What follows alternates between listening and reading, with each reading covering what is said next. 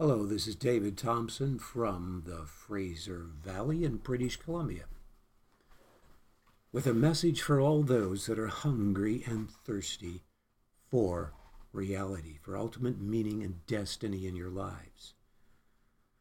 For those that are new, I have a website at ultimatemeaning.com. There is a flip book that you can read. Very original writing by the gifting of the Spirit of God through me, and understanding as well. And you'll see a lot of print that is highlighted in red. Those are actually links to many videos that show amazing and profound evidence from many fields of science and archaeology as to the reality of what I am going to share here about. And what am I sharing about? The very reason for which all things consist and exist, the very source of reality, which is an ultimate perfection of love, that is the very source of love and of beauty and all good. And I'm going to just briefly define that. This love is the highest form of love. In the Greek language, there's three types of love. There's agape, phileo, and eros.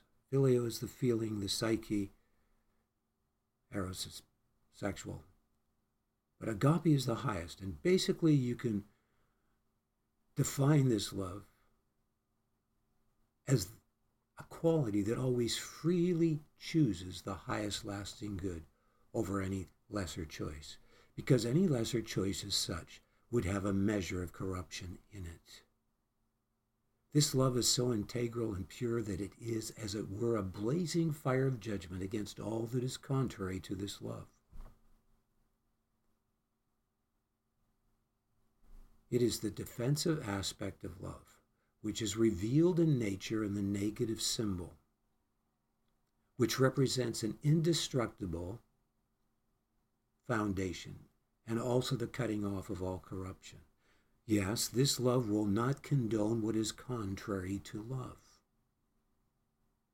The moment that happened, it would no longer be love. It would no longer be the opposite of corruption and the destroyer of corruption to ensure that good could continue without end. And even in science, the second law of thermodynamics says that everything that is left on its own goes in a direction of disorder. And so when we are cut off from this love, when we go in rebellion against this love, or bounce off this ultimate reality, there is consequences. There's reaping and sowing that goes in a destructive direction. I am speaking of the one true eternal God. This love is so ultimate that it is represented in its ultimate expression in the positive symbol, which is formed by crossing of the negative symbol.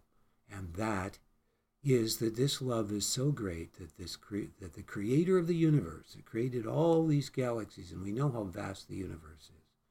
This planet of Earth is like a little teeny speck of dust in the midst of all the grains of sand upon the earth. Yes, God is great enough to come down and not only communicate with his creation as a human being, as he did in Genesis 18 with Abraham, who ate food and addressed one of those three angels as Yahweh, which is the most sacred name for God, before they went and destroyed Sodom. He's also so great in his love that Jesus Christ, that actually came there and communicated with Abraham before the destruction of Sodom and Gomorrah in Genesis 18, he also came and was incarnated and condescended into this world and became a perfect atoning substitutionary sacrifice so that you could repent and receive his love and be reconciled to God. He suffered more than you, a mere creature, and humbled himself more than you, a mere creature. How can one reject such love? There is no love that can be imagined that is greater than this love, or that can exist that is greater. And so only this love could be an ultimate trustworthiness worthy to contain unlimited power and life and authority without being corrupted by it or using it in a corrupt way, thus indicative that he is the very source. And thus, only this love could be who the one true eternal God is. And the only other thing I want to say to those that are new is that this one true God is in three personages because he must, to be almighty over all existence, be in personage over the three ultimate aspects of existence, which are beyond creation, in creation, and filling all creation in omnipresence and beyond. As God the Father, he sees the end from the beginning, beyond the creation realm, separate and above and beyond it. The Son, the word Son means expression. The Son is the only very expression, the only one and very expression of God the Father into the creation realm to communicate with the creation realm. And the Son can be in many places on many different planes of time to communicate with thousands of people all at the same time. And yet it can be very personal to each person because there are many planes of time. There's not just one plane of time. There are many dimensions of existence and there are many dimensions of time. So God can communicate with the creation realm. If he couldn't, he would be limited in his greatness. And thirdly, God the Holy Spirit, in omnipresence, attached to every particle of existence, filling all creation and dimensions of time and beyond with God the Father. And so there must be, and if you were in personage and you needed to rule over those three ultimate aspects of existence, you would also have to be in three personages. So it's one God in three personages for governance of all existence. And I want to share with you today, now introducing to you who I humbly represent, the supreme intelligence of the universe, and far more than that, the very source of reality. And so I seek to speak these messages that they may be messages that are beyond myself, coming from the Spirit, the Holy Spirit of God.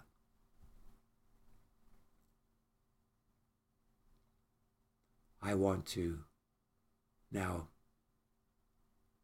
have a song that we sing and worship before I give a little bit more of an introduction into how I share this, and then go on with the message. And so I will do that. We will go and sing a worship song now, which is picked just kind of randomly with prayer that God would lead me to the right song. And so this is the song for today.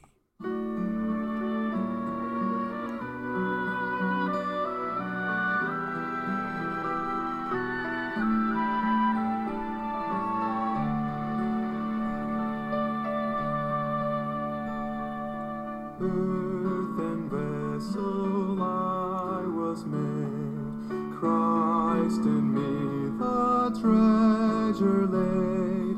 His container I must be, as the content he in me.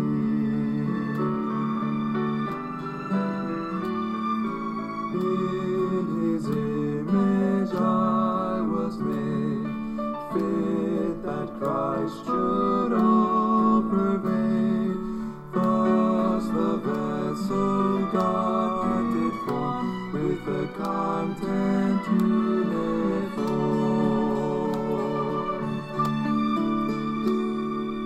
In my spirit he remains, with his power he sustains.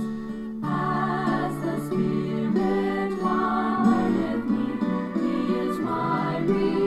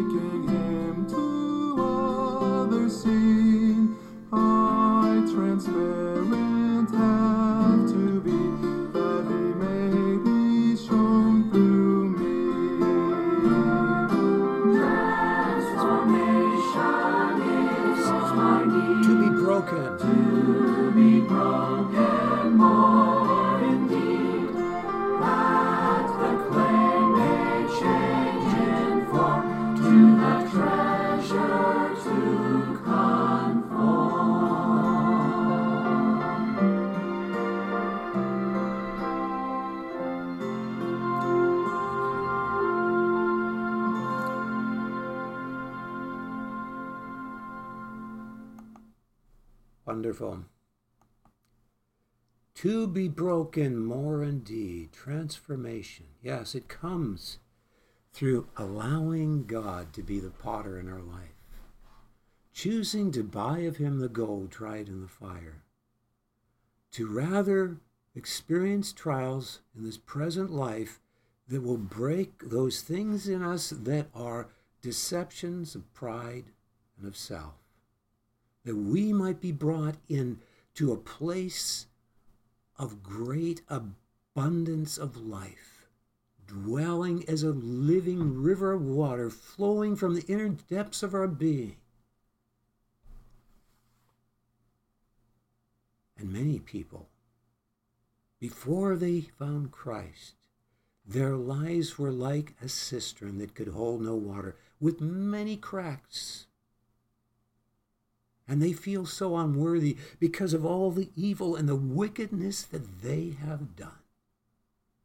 But God comes along and he fills those cracks with gold, and he takes the things that were distortions of the image of God in their lives, and he makes something of even greater beauty than if they were not from such a damaged past. When Christ comes into their lives, as it says in the Word of God,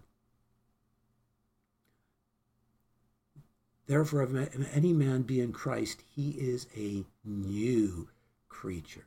The evidence of true conversion is a person that reflects the fruits of the Spirit, the glory of God's presence,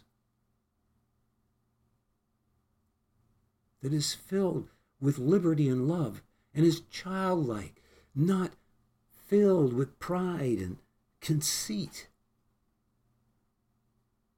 and the rigidity of one's own concepts out of their own self-sufficiency of pride, or the immorality of foolishness and weirdness.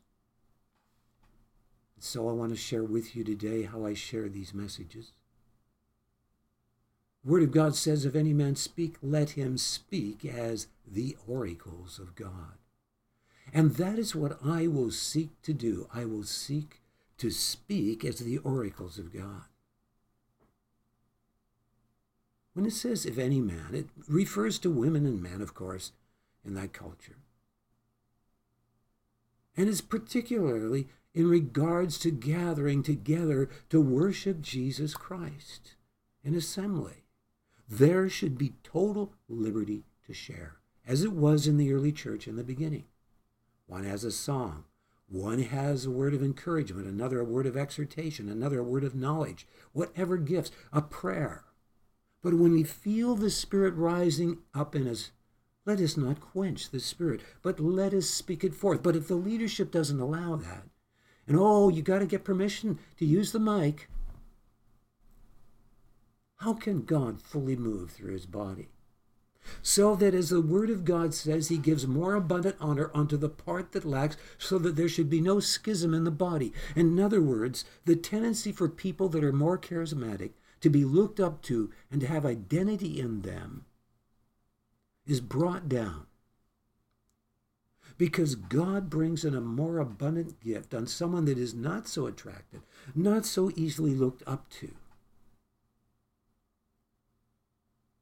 humble those that tend to be looked up to. And when pride is broken, since contention comes by pride, division comes by pride, it is then that the glory of God can fill assembly as never before, when the leadership isn't worried about a mess and trust God to move through the body. It doesn't mean that they don't still have their position of authority to lead a church. It means that they learn to be sensitive, to let themselves facilitate Christ the head flowing through each member of the body. God is bringing a new order into the church in these last days, and this is one of the things he is seeking to bring about. But if there is hardness of heart, that cannot happen. And so I want to share with you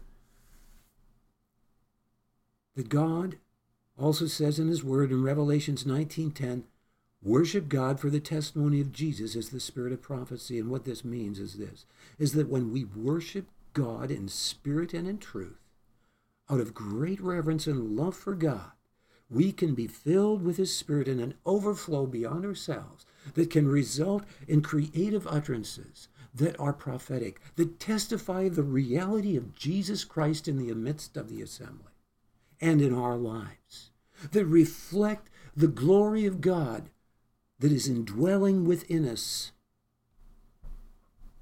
We don't put plastic smiles on our face to try to attract people to us and say, oh, look at how happy we are. No, we're real. But when the glory of God shines forth through us, someone that maybe has a sober disposition that isn't so attractive, the light of God's glory comes through that, usually in a smile, but it can come through it with the radiation of grace either way. That says of the writings of the Apostle Paul by the early church fathers that he was a very sober-looking and somber person, but when you talked to him, his face lit up like a lamp with the glory of God. Brothers and sisters, I'm going to seek to speak this message out of a heart set and mindset of worship so that I speak as the oracles of God, or in other words, prophetically, as to what God is saying to the churches in this hour. And I want to share with you that what I do is I cast lots using 2 random applications on the internet to get 2 chapters that are any possibility of the chapter from the whole Bible. I do that with great reverence and prayer over those applications before God. And then I meditate on those 2 chapters for a half an hour, and I preach. You see, those 2 chapters will always bear witness with each other as to the theme of what God is wanting to say. When it is done with a heart that is right with God, if you do this and you're not right with God, then it would be divination. But it is very scriptural. The casting of the lot is mentioned in Proverbs 16:33. The casting of the lot and the whole disposing thereof is of the Lord. It was extensively used throughout the Old Testament. It was used by the early church to choose the apostle who would take the place of Judas. It was used by powerful movements of revival like the Moravian movement, which was a very powerful movement of revival in church history. They even chose their wives through the casting of lot. I'm not suggesting you necessarily do that in your church. I wouldn't dare do anything without knowing that church was in a state of total purity and revival. There would be a lot of problems. Okay. So I want to share with you the 2 chapters I received today. I don't know what I'm going to say. I just meditated on them for half an hour. But that facilitates letting God speak through me. And so I'm turning now to those 2 chapters that I received on February the 10th of 2023 by the casting of lot before God. I received Romans 1 and Esther 1. And in those 2 chapters, you will discover the message is basically this. Becoming familiar with the blessings of God brings pride and presumption that leads to unthankfulness, hate, and division instead of the opposite. This happens due to the lack of the fear of God. This results in the virgin becoming the whore, but God will replace the whore with the pure bride of Christ. That is the message that I basically received from these 2 chapters. And so first of all, I received Romans 1, and so we will read that first.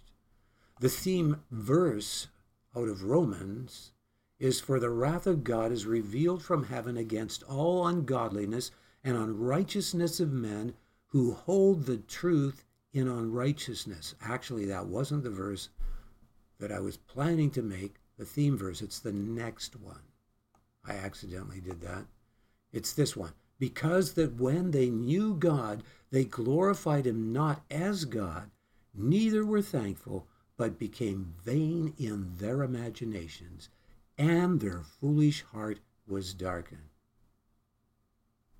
Now we go to Esther chapter 1, and many of us are familiar with the account the historical account of Esther and of the deliverance of Israel through Esther. But in chapter 1, we have the very beginning of what brought about Esther, which represents the bride of Christ in this chapter. And so we read, the king was wanting. He was having a great feast.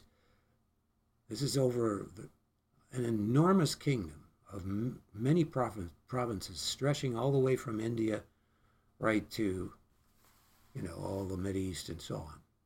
Over 100 some odd provinces.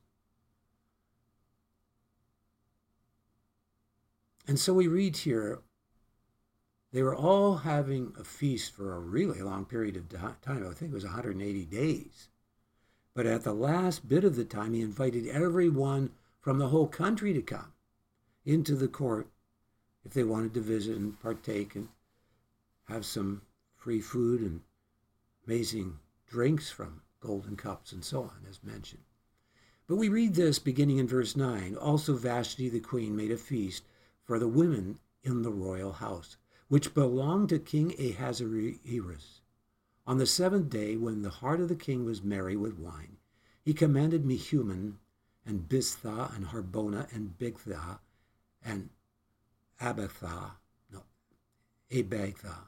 and Zethar and Carsus, the 7 chamberlains that served in the presence of Ahasuerus, the king, to bring Vashti the queen before the king, with the crown royal, to show the people and the princes her beauty, for she was fair to look upon.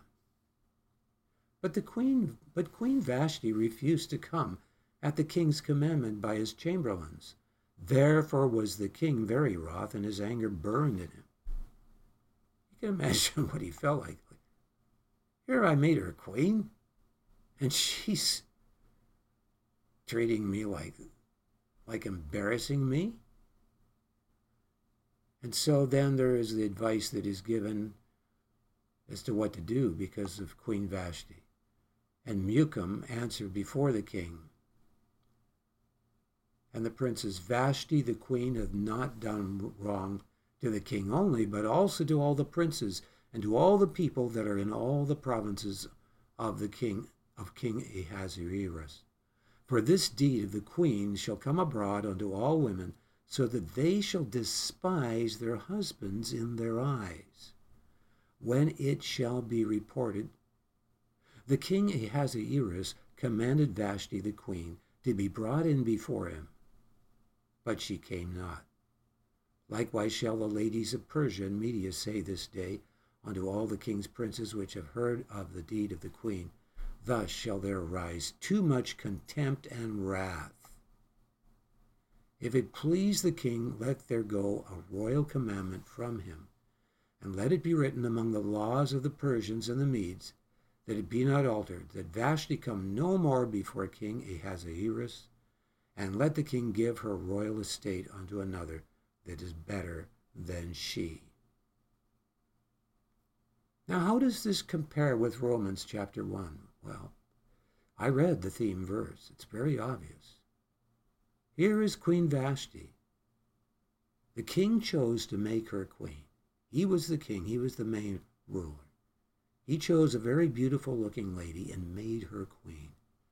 And she's become so familiar with him and familiar with all the wealth and the glory around her that she's forgotten how good the king was to her to have chosen her and made her queen.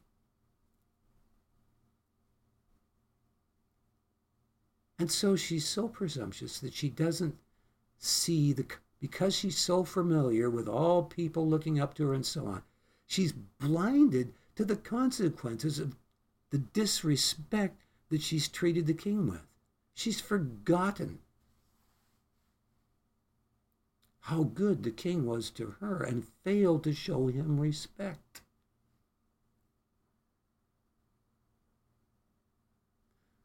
And of course, this queen represents what brings apostasy in the body of Christ. That's what we see in Romans that I read here earlier. Or did I read it? Yes. Because that when they knew God, they glorified him not as God, neither were thankful, but became vain in their imaginations, and their foolish heart was darkened. And this is a basic principle. That when we know God, just like Vashti knew the king, she knew him intimately, obviously, he's married to him. They begin to become so familiar that you forget. And in that, there is unthankfulness. And it is when you know God and you are not thankful for the knowledge you have of God that this hardness creeps in and blinds you so that you've forgotten that you were purged from your old sins, as it says in Peter. And, I didn't plan to do this thing in Peter, but I can turn here quickly to various scriptures and go there to Peter where it mentions this. I don't know if it's 2 Peter or 1st, but we'll find out very quickly which chapter it is.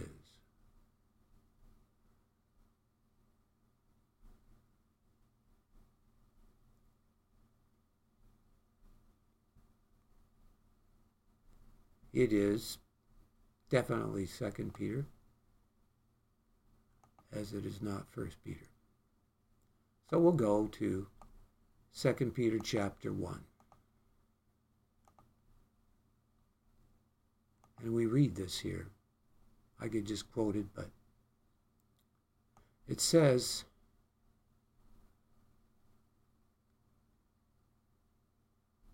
whereby are given unto us exceeding great and precious promises, that by these ye might be partakers of the divine nature, having escaped the corruption that is in the world through lust. Corruption comes into our lives through a state of being that is always grasping for temporal fulfillments of pleasure, that eclipses our love for God. When that happens, there's a deception that creeps in us, a presumption of pride that blinds us. And besides this, giving all diligence, add to your faith virtue. And to virtue knowledge, and to knowledge temperance, and to temperance patience, and to patience godliness, and to godliness brotherly kindness, and to brotherly kindness charity. For if these things be in you and abound, they make you so that you will neither be barren nor unfruitful in the experiential knowledge of our Lord Jesus Christ. But he that lacketh these things is blind and cannot see afar off, and hath forgotten that he was purged from his old sins. Queen Vashti forgot how good the king was to her to make her queen. She lost her reverence for the king and treated him with disrespect. Wherefore the rather, brethren, give diligence to make your calling and election sure. For if ye do these things, ye shall never fall. It is important that we have diligence in our walk with God. For so an entrance shall be ministered unto you abundantly into the everlasting kingdom of our Lord and Savior Jesus Christ. Now I want to go on further here in this chapter, and I want to see if it's in the last chapter of this book or the 1st Peter, something else that's important. It's in 1 Peter, this other part. So we will go to 1 Peter. 2 Peter, 1 Peter.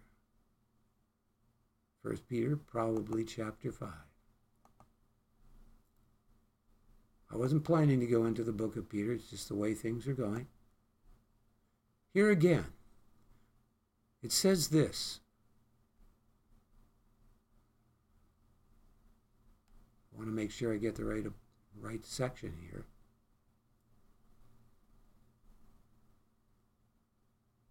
It might be chapter 4.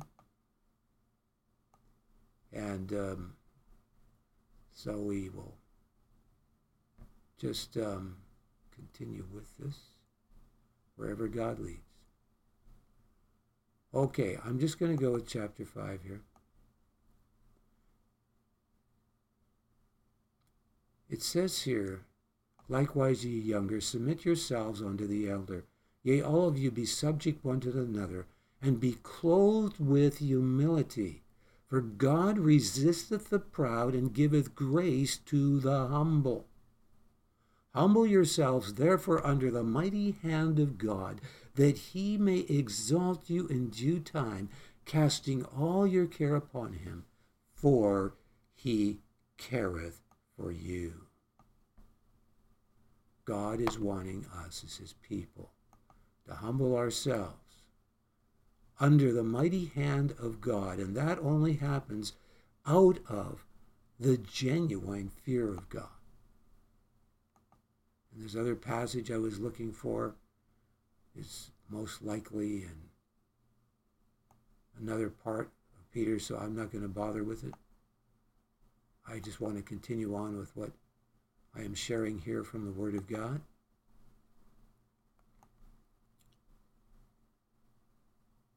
Vashti represents the apostate church that has become a whore, that will be replaced by the bride of Christ. It says in Matthew 6:23-24, but if thine eye be evil, thy whole body shall be full of darkness.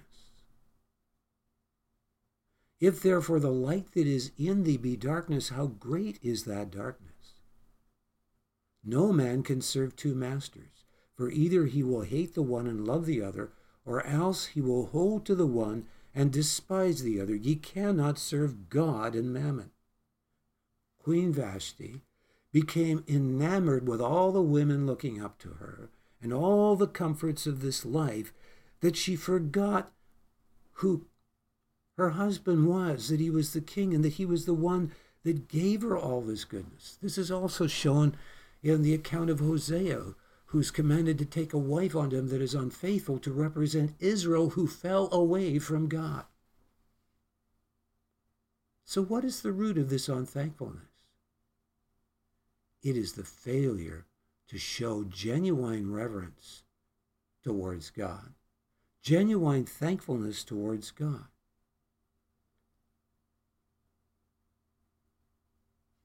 To lose our first love relationship with God. How does this happen? How does this hardness happen?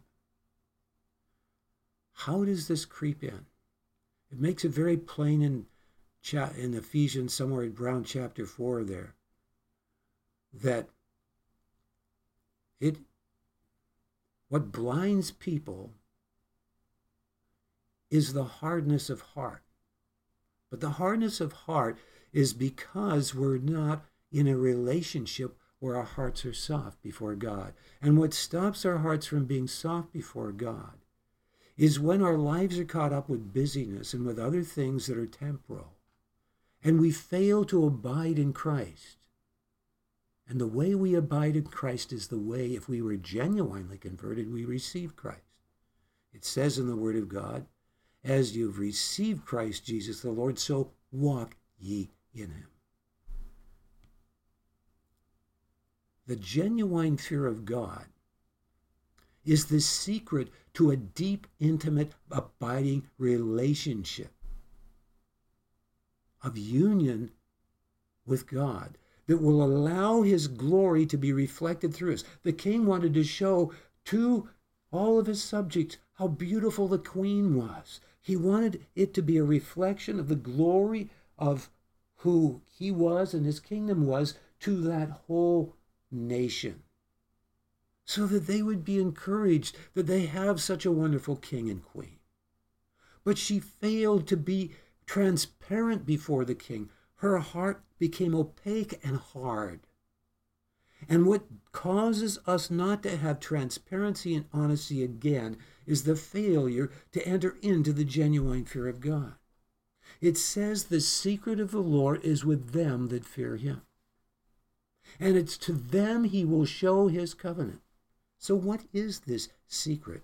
It is mentioned in Isaiah 33, where it says that the fear of the Lord is his treasure, and it is referring to Jesus Christ the Messiah. That's very obvious from the context. The fear of the Lord is his treasure, the very secret in the triunity of the one true God that I described in three personages, that is one God in governance. The secret of that deep abiding relationship is the fear of God, because in the fear of God there is the secret of abiding. And what is that secret of abiding? It is a choice in your heart and a turning in your heart to reciprocate the reality of who God really is in a heart that is totally like a sponge filled with such thankfulness to receive of his mercy and of his grace and of his goodness.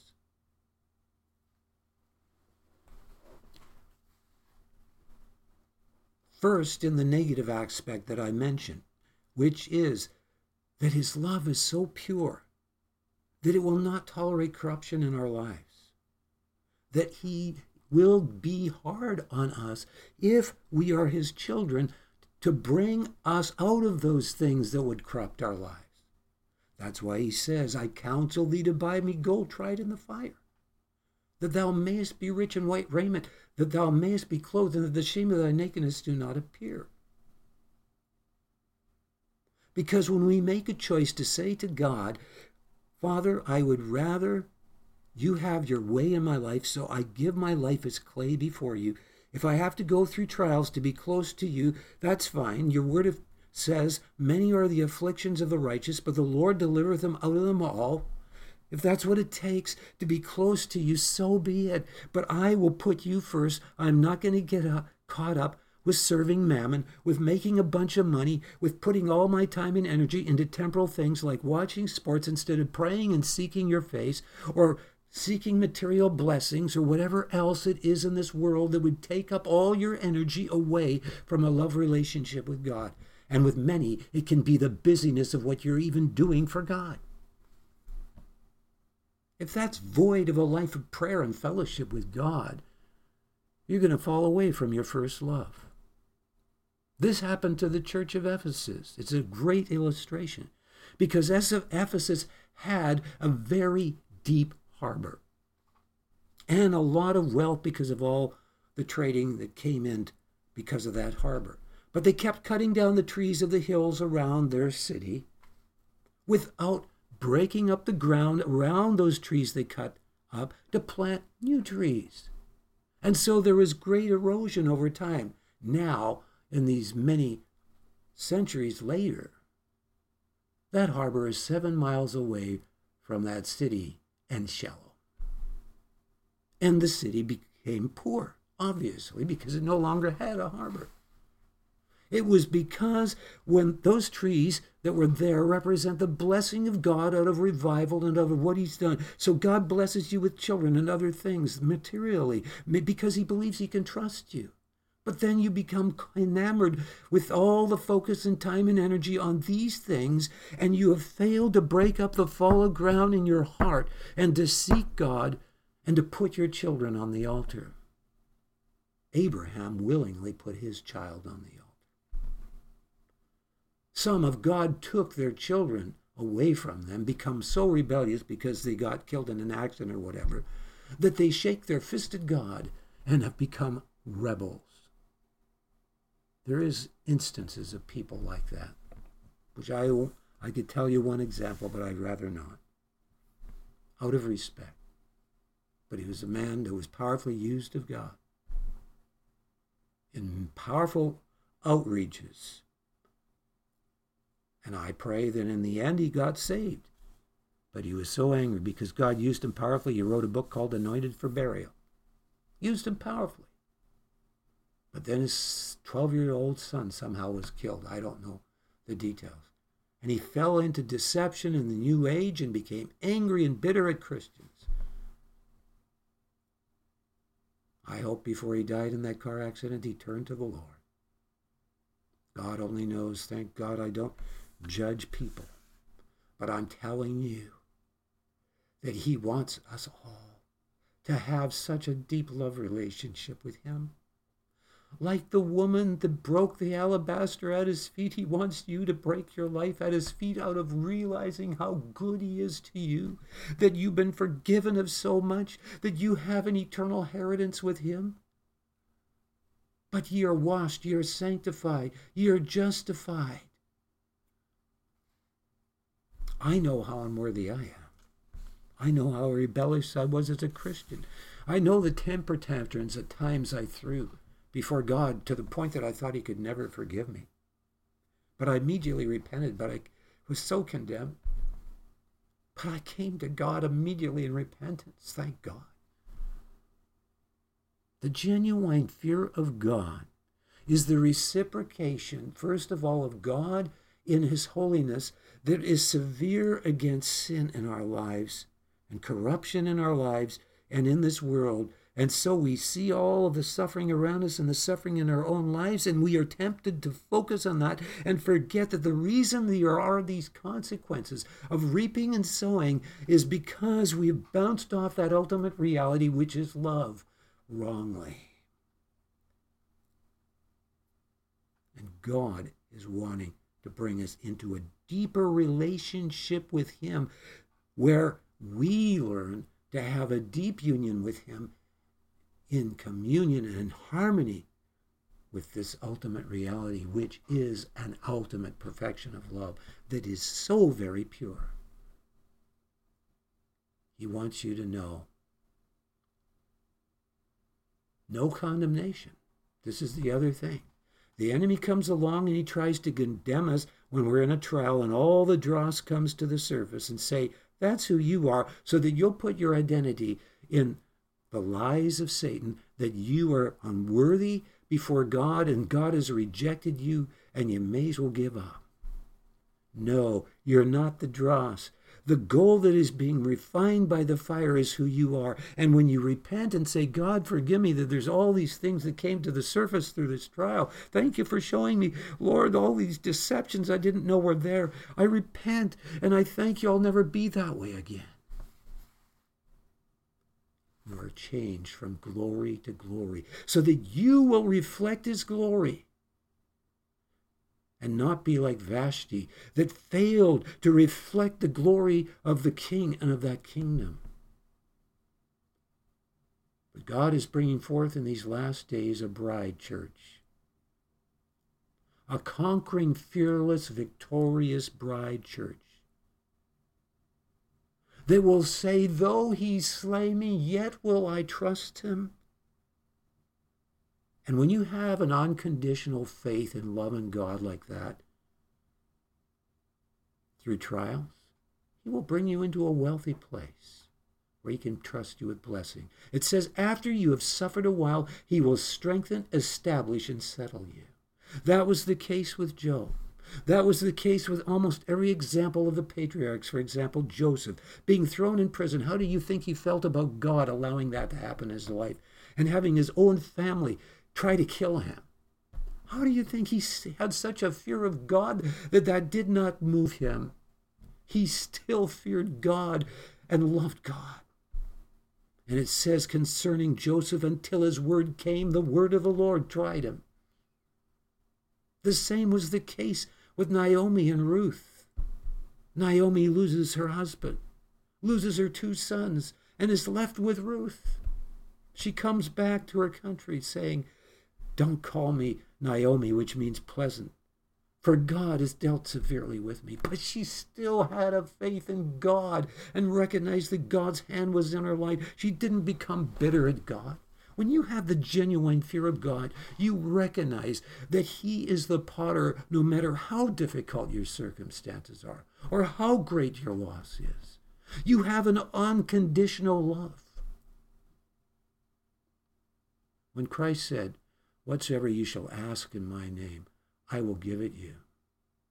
To be in his name means to be in his love and in conformity to his love. And to be in conformity to his love means to be in conformity to the death of Christ on the cross, who had a total, pure, selfless faith like an open hand in the Father, though he was suffering the judgment from the Father.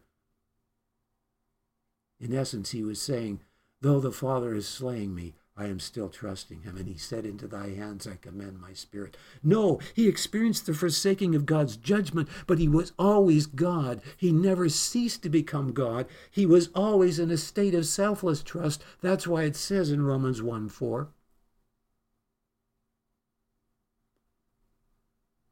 that he rose from the dead by the Spirit of holiness. His spirit was in a state of selfless trust. That is a state of holiness, of purity, no rebellion. Into thy hands I commend my spirit. He is very God and always maintained that oneness with the Father of selfless trust. We cannot serve God and mammon. And when the eye of our soul is evil, it is because we are in a state that is grasping after temporal fulfillments or something rather than what is ultimately lasting and real, and that is love. The purest form of love. Agape love. Who is who God is. And could only be to be entrusted to be God or to continue without corruption. We have a destiny of heaven where there is no corruption. And that is wonderful to know.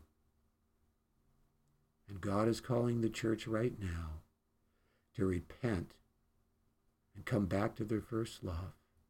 Break the alabaster box before his feet and repent of not loving one another. We're to love one another fervently with a pure heart. We're to learn to wash one another's feet. We should be treating one another with the respect and awe that we come before God with. If we're not treating our brothers and sisters in Christ like that, we're failing to obey the commandment of Christ, which says that we're to love one another as he loved us, and that we're to love God with all our being. And if we don't do that, he cannot dwell within us. He dwells within those that keep his commandments, and his commandment is that you believe on the name of his Son, Jesus Christ, and love one another. And to believe on the name of Jesus is to believe in the sense that your life is being believing with the heart, so that your life is put into conformity to who Jesus is, to the very being of who God is, that you have the same love in you for your brothers and your sisters. And that means that the church will never be the way it used to be. That the only secret to conquering your nation, which right now is on the verge of total apostasy and destruction, and that's happening to many nations around the world, is what I am sharing now, that we as the people of God begin to come together and seek God in prayer as never before, that we wake up out of our sleep and we never go back to being the typical church. I've written a book called Godheadship and Body Invasion, which you can purchase on Amazon. My other book is Afterlife, Incredible, Irrefutable, recently published there. But this book about Godheadship and body invasion shares everything that you can do in your church to not limit the fullness of the headship of Christ from inhabiting your local assembly. God is calling us all to come back to a first love relationship with him. I believe in your city and town. I'm in a town here. There's different ones. The churches should get together and fast and pray for 3 days, maybe even do an Esther fast if you can. Those of you that are physically able to do it. And seek God as never before. Cry out to God for your nation, that the church would wake up and that we would, when we come together, it would be his house of prayer and holiness. You know, all these churches, they have pre-service prayer meetings. Why don't you make your church service a prayer meeting? And start on your knees before God. And instead of having some church service that starts early in the morning when older people can't make it because of their health conditions. Why don't you have a church service that starts around 1 o'clock or 2 o'clock and goes for 4 hours so you can really break through, and where each member of the body can freely function in the gifts of the Spirit, but where you start on your knees and faces and become more conscious of Christ in your midst. Then you go into beautiful music and song, into the gifts of the Spirit, and the leadership at the end preaches. Oh, God's wanting us to come back to our first love, that we with all saints may comprehend the height and the depth and the breadth of the love of God, that we might be filled with all the fullness of God as a body and also individually. Then when we gather together to pray, we'll truly be in his name, and there will be powerful tearing downs of the strongholds of darkness, so that your nation is saved and it becomes a nation of righteousness. Let us arise to the occasion of this time to do this for the glory of God. So thank you for listening to this message. And you can support me on my website, by the way, at loverealized.com. I am in serious need right now, and I'm trusting God that he's going to work it out financially for me so I can be free of debt and focus on his work. Thank you. God bless you all.